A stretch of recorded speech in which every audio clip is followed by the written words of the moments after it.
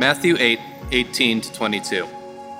Now when Jesus saw a crowd around him, he gave orders to go over to the other side. And a scribe came up and said to him, "Teacher, I will follow you wherever you go." And Jesus said to him, "Foxes have holes, and birds of the air have nests, but the Son of Man has nowhere to lay his head." Another of the disciples said to him, "Lord, let me first go and bury my father." And Jesus said to him, "Follow me, and leave the dead to bury their own dead."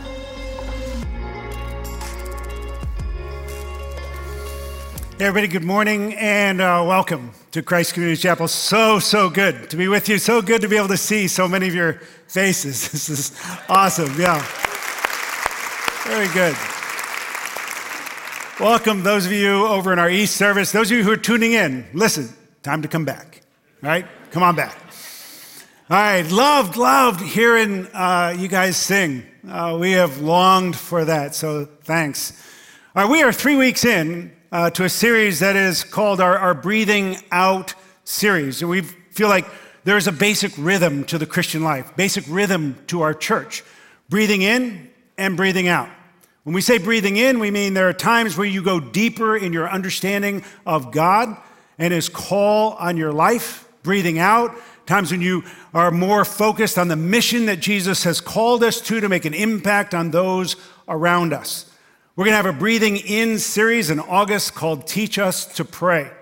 But right now, we're in the midst of our Breathing Out series we're calling Conversations with Jesus. We are looking at 4 conversations that Jesus has in the Gospels with people who are not yet His followers, who are not Christians. And we're doing that for a few reasons, but one of them is that there are surveys that will tell us that less than half the people who identify themselves as Christians, as followers of Jesus, will share their faith even once in their lifetime.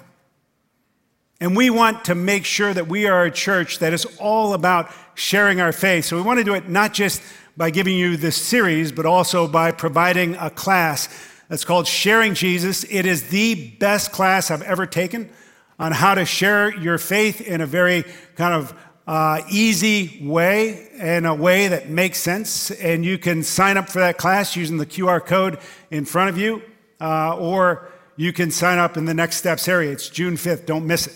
All right, so we started this series 2 weeks ago. We started with Jesus talking with Matthew, the tax collector, and that bled into a conversation with some religious leaders called Pharisees. Then last week, we looked at Jesus' conversation with a guy named Simon, who was a Pharisee, and a prostitute. Both those conversations were kind of what I would expect with Jesus in some ways. It's very tender, very good, especially with those that are far off. But this conversation, not so much, right? What a weird thing. A guy comes up to Jesus and says a scribe, which means that was a guy who was very serious about studying the Bible. Studied the Bible for many years, probably was a Bible study leader. Memorized chunks of the Bible, comes up to Jesus and says, "Okay, I'm ready, I'm all in. I'll go wherever you want me to go." What would you expect Jesus' response to be? You should think Jesus would go, "Hey, that's awesome. This is the kind of enthusiasm I've been looking for." If I were Jesus, I'd be looking back at my disciples and go, "This is the guy," right? He could become the MVP of the disciples in no time, right? Instead, Jesus says, "Yeah, let me tell you something. Foxes have holes, birds have nests. The Son of Man has nowhere to lay his head. Put that in your pipe and smoke it," right? Then the next guy is even worse. The next guy comes and says, "Listen, Jesus, I want to follow you, but let me go bury my dad." And Jesus says to that guy, "Yeah, well, let the dead bury their own dead and come and follow me." And you just want to go, what are you doing? Why would Jesus say that? Right? In the Gospel of Luke, he finishes up by saying this. This is the last verse, verse 62. Jesus said to him, "No one who puts his hand to the plow and looks back is fit for the kingdom of God." All right? Jesus is always surprising me. Right? He's harsh when I expect him to be tender. He's tender when I expect him to be harsh. Listen, if Jesus is not surprising you from time to time, if he is not challenging you from time to time in a way where you do not like it, I don't care how long you've been a Christian, you have stopped listening to Jesus. Jesus will always surprise you, always challenge you. And in this passage, I don't like either one of these answers, but the more I thought about it, the more I thought Jesus might have been trying to answer some questions that I have about Christianity. I've had off and on, and maybe you have as well. Okay, so here are my 3 points for today. One is, why is following Jesus hard? Why is following Jesus hard? Why is following Jesus all or nothing? All or nothing. And finally, why is following Jesus worth it? Right? Why is following Jesus hard? Why is following Jesus all or nothing? And why is following Jesus worth it? First, why is following Jesus hard? No one can accuse Jesus of overselling, not when they read this passage, or doing a bait and switch. Oh, and by the way, we won't as a church either. This is what I mean by that. If you are here and you are not yet a Christian, you're watching, you're not a Christian, listen, I want you to follow Jesus desperately. I really do. We have a goal as a church over the next 30 years to have 10,000 people within a 10-mile radius come to know Jesus in a personal way. And we're doing that because we feel like that's the most loving thing for those people and what is best for the world. But we will not compromise the gospel in order to do that. Jesus doesn't, so we won't. But why does Jesus feel the need to throw a wet blanket on this guy who says, I'm ready, I'm all in? And the answer to that comes from the passage right before this passage where he has this conversation. This is what happens right before. It says, and when Jesus entered Peter's house, he saw his mother-in-law lying sick with a fever, touched her hand, and the fever left her, and she rose and began to serve him. That evening they brought to him many who were possessed by demons, and he cast out spirits with a word and healed all who were sick. And then verse 18. Now when Jesus saw a crowd around him, he gave orders to go over to the other side, and a scribe came up to him and said, Teacher, I will follow you wherever you go. You see, right? This guy has just watched Jesus on a healing spree. And he goes to Jesus and he's thinking, what could be better than this? I'm in. Let's do this, right? But Jesus gives this kind of weird reply. He says, foxes have holes, birds have nests, Son of Man has nowhere to lay his head. Why wouldn't Jesus just go, listen, I know it seems like it's all good now. It's not going to be all good. There's going to be some bad stuff coming. That's not what he says. I'll get to that in a minute. All right? For a lot of us, when we first come to Jesus, nothing could be better. And I've told you this, my story before. I was on a ride in my 1968 Volkswagen Beetle between Tampa, Florida, where I was going to school at University of South Florida, to Orlando, where my parents lived. I had this conversation with God where I just said, God, can I just please come home? And I had this experience that is Jesus, like what Jesus tells in Luke 15, where I felt like God ran to me, wrapped his arms around me, and said, welcome home. I had never experienced anything like that. So I went home. I ended up dropping out of college, going to work so I could then go to Taylor University and begin studying for the ministry. I was all in. Maybe that's the kind of experience you've had. But then, for most of us, at some point, life becomes hard. Sometimes indescribably hard. And the question is why? Why is following Jesus hard? Answer that question, I got to go back to the beginning. All right, in Genesis chapter 1 and 2, God creates Adam and Eve, and for a time we see the exact kind of relationship human beings are supposed to have with God. All right, God created Adam and Eve for him, by him, to be in perfect harmony with him. And that meant that God was God and Adam and Eve weren't. Right? I mean that in a little kingdom, God was king and Adam and Eve were citizens of that kingdom, and they were completely content to be citizens of the kingdom and let God be king. And then they were tempted, and they decided to fire God as king. And they replaced him with themselves. And at that moment, human history took a 180-degree turn. And every human being since then, including you, including me, has decided that we are the masters of our own fate. We write poems about it. We sing songs about it. Every advertisement is directed at that inside of you. You get to decide. You want what's best for you. You're the one who's in charge, right? And so every human being has this very primal, very basic, very natural movement to be selfish and self-centered. We turn everything into us. Everything, everyone, even God, we use for our own purposes. And then Jesus comes. And Jesus makes this announcement: the true King has come. And the kingdom of God is with me. And I am bringing the kingdom of God into one person at a time. Is that what you want? Listen, what happens is this: when Jesus comes into your life, it's like he plants a seed that then needs to grow into every area of your life. Because every aspect of your life has a flow for you to figure out if this is best for me. Is this for me? Every relationship, your job, your money, your time, your hobbies, even church becomes about you. This is the flow. I know I'm a pastor, so I have a particular perspective, but can I just tell you this?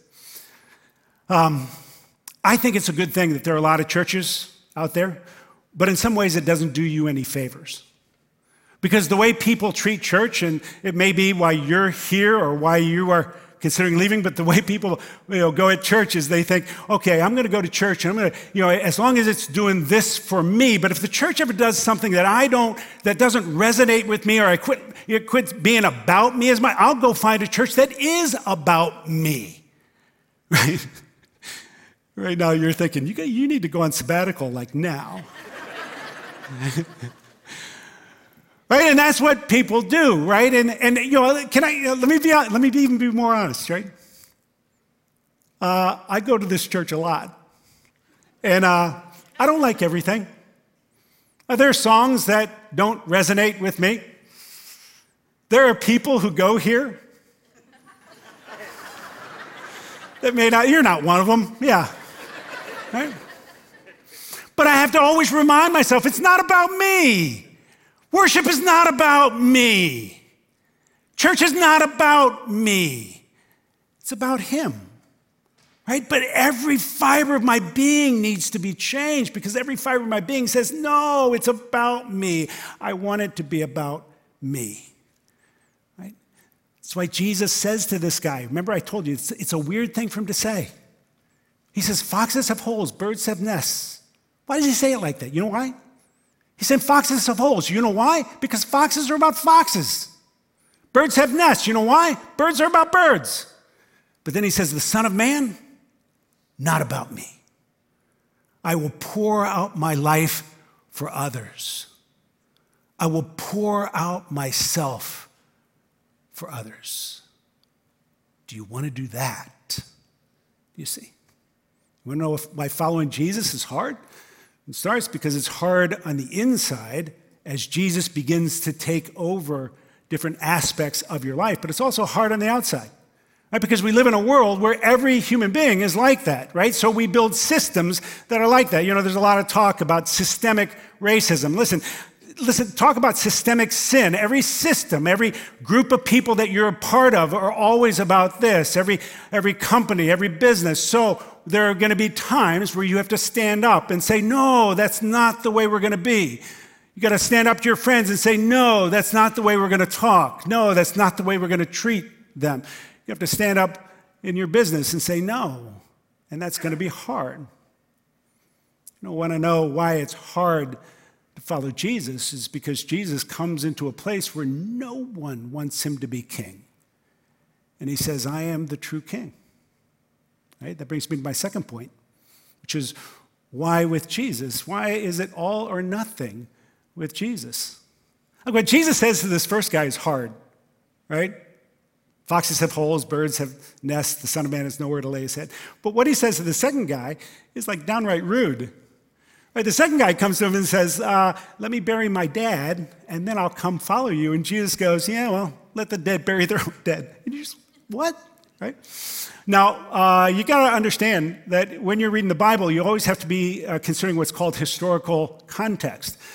So when you read the Bible, and you put it into the 21st century, sometimes you got it right, and sometimes you get it wrong. In this case, if you think, let me get it right for you. When this guy comes to Jesus and he says, let me bury my dad, he's not saying my dad's laying on a slab and I need to, just finish up a couple of details, like get him into the ground. That's not what he's saying. He's not even saying my dad's on hospice and the next month or so, right? He's going to go, because Jewish law would require him to be at his dad's side and not talking to Jesus. What he's probably saying is this: listen, I don't know how my dad's going to feel about this. And I don't want to kind of deal with that. So I will follow you, but first, this has to happen. And Jesus says, oh, no. Nobody but first me. The most famous but first kind of prayer was probably prayed by a guy named Augustine, who becomes a great theologian in the 4th century or so. But before he became a Christian, he was a playboy. And he had lovers in a bunch of different cities. And he heard a guy named Ambrose preach, and he got convicted. And so he thought about becoming a Christian, and this is what he prayed. He said, oh God, make me good, but not yet. The real prayer was, make me chaste, but not yet. It's like he's saying, I got a few more wild oats to sow, then I'm all yours. Jesus says, you put any condition on coming to him, you are still the king. And he says, I come to you to be king. Well, there's a question that bounces around churches like ours. And the question is, can somebody have Jesus as their Savior and not their Lord?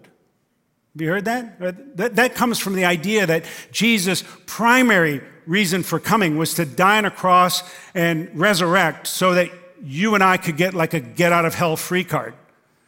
And you get that card by praying a prayer at any time in your life. And then you get the card, you put it in your back pocket, you live the way you want to live. And then when you die, you go to heaven and you get to the pearly gates and you produce that card to presumably St. Peter, because that's the way all the jokes go. And you give it to St. Peter and he goes, I would have never guessed, but you got the card, so come on in, right? That's not what the Bible teaches. That's not what Jesus is saying.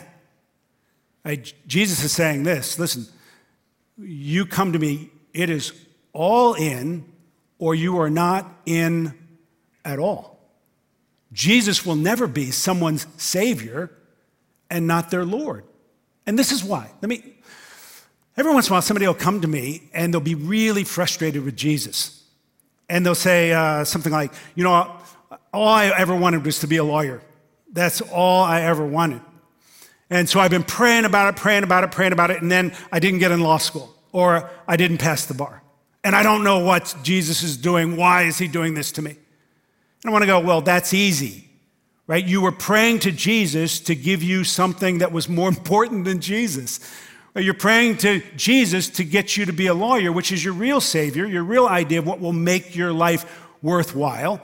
And Jesus says no. You know why he says no? Because it's not a loving thing to do to give you a false Savior. Jesus comes and he says, listen, for me to be your Savior, I must be your Lord. If you make me your Lord, I'll be your Savior. That's always connected. A little while ago, I was talking to a guy, good guy, tough guy. I really like this guy. And I got to share the gospel with him, so I was going through it. I was going, listen, I know you feel like you're a good person, and you probably are. But we all have stuff in our lives, in our past, that we're ashamed of, and that we know, because he was a very kind of justice kind of guy. I said, if there is real justice out there at the end of time, there's going to be stuff you have to account for. There's going to be stuff you have to pay for. You get that, right? And he's like, yeah, I get that. I said, well, this is the gospel. This is what it means, that Jesus came to live in your place, to die in your place, to resurrect so that he could offer you forgiveness. That means he would pay for what you owe. Does that make sense? And my friend goes, Yeah, that makes sense. And I was going, yes. And then I said, okay, what that means is this, that when you ask Jesus for forgiveness, you are humbling yourself and you are giving him control. He is coming into your life as your king. He will be in charge. And this guy went, that's a deal breaker. I said, why? And he goes, no one's in charge of my life but me. And I was sad, but I kind of respected him because he didn't try to go, oh, no, please. No, I'll pray the prayer, I'll get the card, and then I'll live as my own king. He said, oh, I get it. Yeah, those two things go together. I can't do it right now. I'm still praying for him that someday he will do that. But he understood. Of course, the question is, do you understand? And that when Jesus comes, if he is who he says he is, King of kings and Lord of lords, he comes into your life as to be nothing less than what he is for the entire universe. Right? So that's why following Jesus means all or nothing. And then finally is, what makes it worth it then? Right? If it's true that following Jesus is hard, if it's true that it's all or nothing, then what makes it worth it? I'll go through three quick things. And any one of these three should be enough, right? The first is this. Jesus is the king for the kingdom that is coming.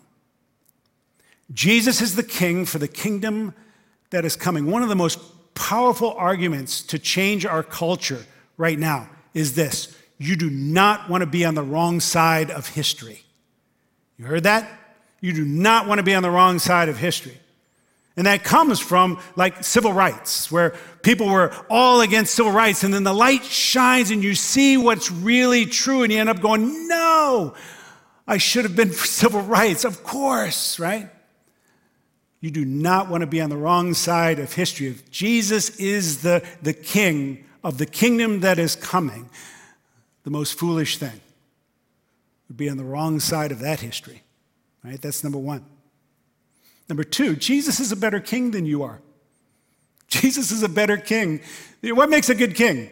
Well, Solomon in the Old Testament, he got to pray a prayer, make a single request of what would make him a good king. He prayed for wisdom. You know why? Because Solomon understood that the world is complex and that most of us see only on the surface. We don't see any unintended consequences, right, to anything. We just see what's on the surface. There's a lot of talk right now about the lottery in Ohio for the vaccine. You could win $1 million, right? I read an article this week that says that most, they've done this big survey, most lottery winners wish they had never won the lottery because it caused so much misery. I believe that. Can I tell you something else? I still want to win the lottery. Right? Of course I do. You do too, right? Because I can't see anything other than the surface. I don't know what the unintended consequences are, and I'm willing to take my chances, right? That's the way we work. Who would know all the unintended consequences? Jesus does. Jesus does. I was talking on a Zoom call this past week, and I had said something about kind of a struggle that I was having, and the guy on the Zoom call reminded me of something I had said in one of my sermons. I hate that, right? He said, Joe, don't you remember when you said this? This was a quote from John Newton, who wrote Amazing Grace. John Newton said, everything is necessary that God brings into your life, and nothing is necessary that he withholds. Everything is necessary that God brings into your life, and nothing is necessary that he withholds. How can he possibly say that? The only person he can say that about is Jesus. Jesus is the only one who knows that, right? That's what makes him a better king. The other thing that makes him a better king is this, that every king in the world will require their citizens to give their lives for them. But Jesus gave his life for you. That's what makes him a better king than you. Right? Last thing is this. Every kingdom has a currency. Every kingdom has a currency. Something that you get paid, and that's why when Jesus says foxes have holes, birds have nests, what he's insinuating is people have houses. That's the currency of this present world, right? It's success, it's wealth, wealth, it's houses, it's vacations, it's all the things that all of us want. But when you read the book of Acts and you see the disciples, as they go through their lives, they're operating with a different currency. Right? Let me just give you some of the currency that you can see in their lives. One is peace. Let me just hard stop there. Do you know what it would be like if I could pay you in peace? Do you know what it would be like to have real peace? Not just peace with God, but peace from all the voices in your head, peace from all the expectations that people put on you, peace so you can sleep long and deep at night, peace. The disciples had peace. They had hope. Right? You want to find somebody with strength? Find somebody with hope. They had joy. They were growing in their love and gentleness and goodness and faithfulness. They were growing in character. And what Paul the Apostle says in 2 Corinthians chapter 4 is they were growing in glory. Glory is a weightiness. It's a solidness. You find at the end of the book of Acts, the disciples are just so solid. You know why? They've been paid in the currency of the kingdom of God. Listen, this is true. You can walk 1,000 miles to get to another country. And if you stop 6 inches from that country, you are still 100% in the old country. Jesus beckons everyone, come all the way in. Come all the way in. What Jesus says is that following me is going to be hard. Yes. Following me is all or nothing. Yes. But following me, Jesus says, is worth it. Absolutely worth it. Do you believe that? Conversations with Jesus. Jesus is talking to you. And he's talking to me. Would you pray with me? Father in heaven, I come to you and I'm so, so grateful. I am grateful for the stories that you include. I am grateful for the hard teachings. I'm grateful for when Jesus surprises me. And I'm even grateful for this. Lord, I pray for every one of us that want to be a follower of Jesus, that we will understand why it's hard, that it's hard on the inside as he begins to take over every aspect. It's hard on the outside. I pray that we will understand that it's all or nothing with him, that we will make him our Lord. But I pray maybe more than anything that every single person here will see that it is worth it every moment of every day to make Jesus Christ Lord. Thank you. We pray this in Jesus' name. Amen.